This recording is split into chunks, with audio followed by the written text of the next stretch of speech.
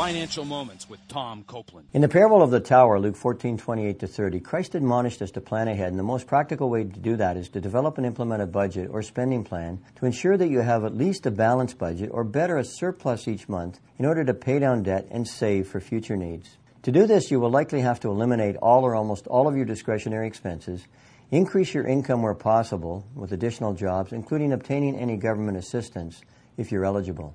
If you still have a deficit in your budget, then consider selling some assets, such as one of your automobiles, or some other things that you might have that you don't need, or if absolutely necessary, downsize your home in order to pay down debt and provide funds needed for the necessary expenditures. Managing your monthly cash flow according to biblical principles is critical to getting your finances in order. To learn more, go to CopelandFinancialMinistries.org and download a free copy of the Copeland Budgeting System and watch the 30-minute video on the website. Again, it's CopelandFinancialMinistries.org.